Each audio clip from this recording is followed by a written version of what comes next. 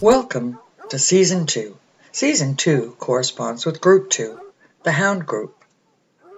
I'll be reading each of the breed standards from the Hound Group, which you can then use as a study tool for memorizing the breed standards. Hope you enjoy it and hope you find it useful. Here is the Hound Group. Basset Hound. Coat and color. The coat should be similar to that of a foxhound, not too fine, not too coarse, but yet of sufficient strength to be of use in bad weather.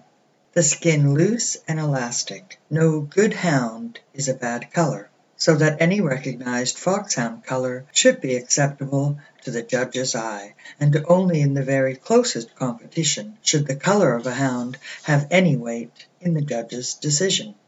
Head. The head should be large, the skull narrow and of good length, the peak being very fully developed, a very characteristic point of the head, which should be free from any appearance of or inclination to cheek bumps. It is most perfect when it closest resembles the head of the bloodhound, with heavy flews and forehead wrinkled to the eyes. The expression when sitting or when still should be very sad, full of reposeful dignity. The whole of the head should be covered with loose skin, so loose in fact that when the hound brings its nose to the ground, the skin over the head and cheek should fall forward and wrinkle perceptibly. The nose itself should be strong and free from snipiness.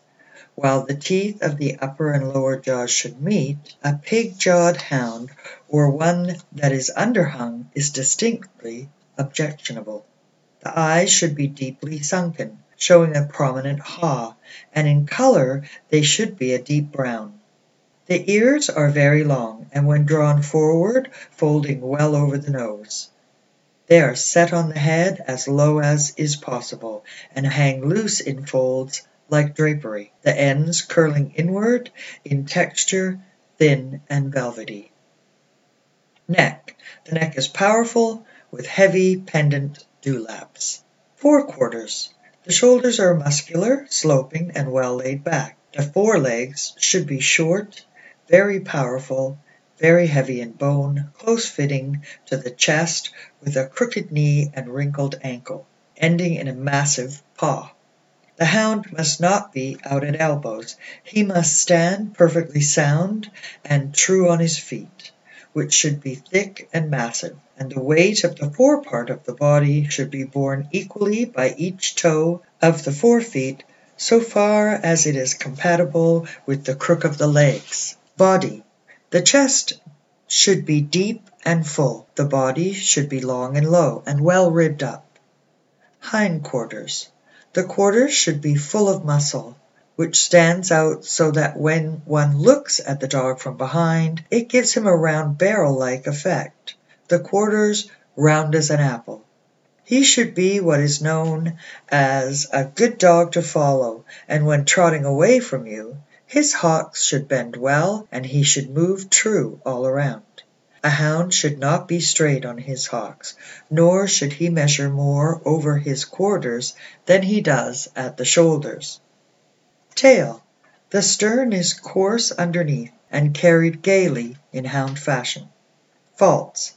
Out at elbows is a bad fault. Slackness of loin, flat-sidedness, and a roach or razorback are all bad faults. Cowhocks, straight hocks, or weak hocks are all bad faults. Disqualifications.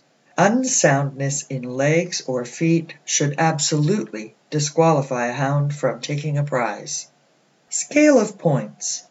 Head, skull, eyes, muzzle, and flews, 14 points. Ears, 10 points. Neck, dewlap, chest, and shoulders, 18 points. Forelegs and feet, 18 points. Backs, loin, hocks, and hindquarters, 18 points. Stern, 5 points. Coat and skin, 5 points. Color and markings, 5 points. Basset Hound character and symmetry, 7 points, for a total of 100 points.